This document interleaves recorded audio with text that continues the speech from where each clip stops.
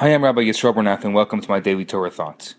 Over the summer, it's a long-standing tradition to study a chapter of Ethics of Our Fathers, of Pirkei Avot, every week. I'd like to read to you the opening of Chapter 2 of Ethics of Our Fathers.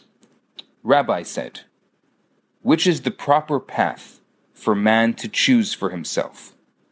Whatever brings beauty to the person that does it, and is beautiful to mankind." Now, Ethics of Our Fathers is not halacha, it's not Jewish law. It's just really good ideas. If you want to be the quintessential Jew, these are really good ideas to follow. So, what does it mean? The Bartanura says that we should choose the middle path, since the extremes are either harmful to you or harmful to society. For example, if you're very stingy, you may amass a great fortune, but you don't bring honor to yourself. On the other hand, if you give all your money away, you bring honor to yourself, but you become a pauper in the process. Maimonides adds to this thought. He says, don't be irritable and easily angered. On the other hand, don't be like a corpse who feels nothing. Express anger for things worthy of anger, so that they should not occur again. Don't be a glutton, but maintain a desire for things that are necessary in order to live. Don't be obsessed with work, but work enough to support your needs. Don't be a miser, but don't give all your money away. Give charity according to what you can afford. Don't revel and laugh all the time, but don't be sad and antisocial either. Maimonides concludes with a very powerful idea.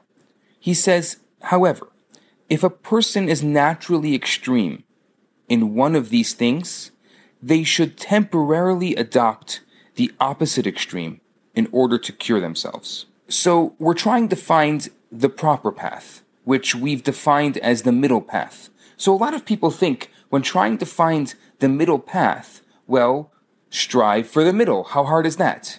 What Maimonides says here is so powerful. He says if you want to try to find the middle path, you have to go to the opposite extreme in order to find the middle. If it's your nature to do something a particular way, go to the opposite for a short time and you'll find yourself in the middle.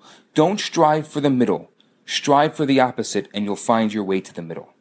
Those are my thoughts for today. I'm Rabbi Yisroel Bernath. Have a fantastic day. Hi, Rabbi Bernath here. I have some great news for you. My popular 4-week course, Kabbalah for Everyone, is available right now for free for the next 50 people who download it. All you have to do is go to www.theloverabbi.com, scroll to the bottom of the page, and you're going to see the download button right there. In this course, I talk about the Kabbalistic secrets to relationships, to wealth, to happiness, and balance. This special offer has been dedicated in loving memory of Ellie Dorfman. I look forward to hearing from you and hope you enjoy the course. Now on to today's episode.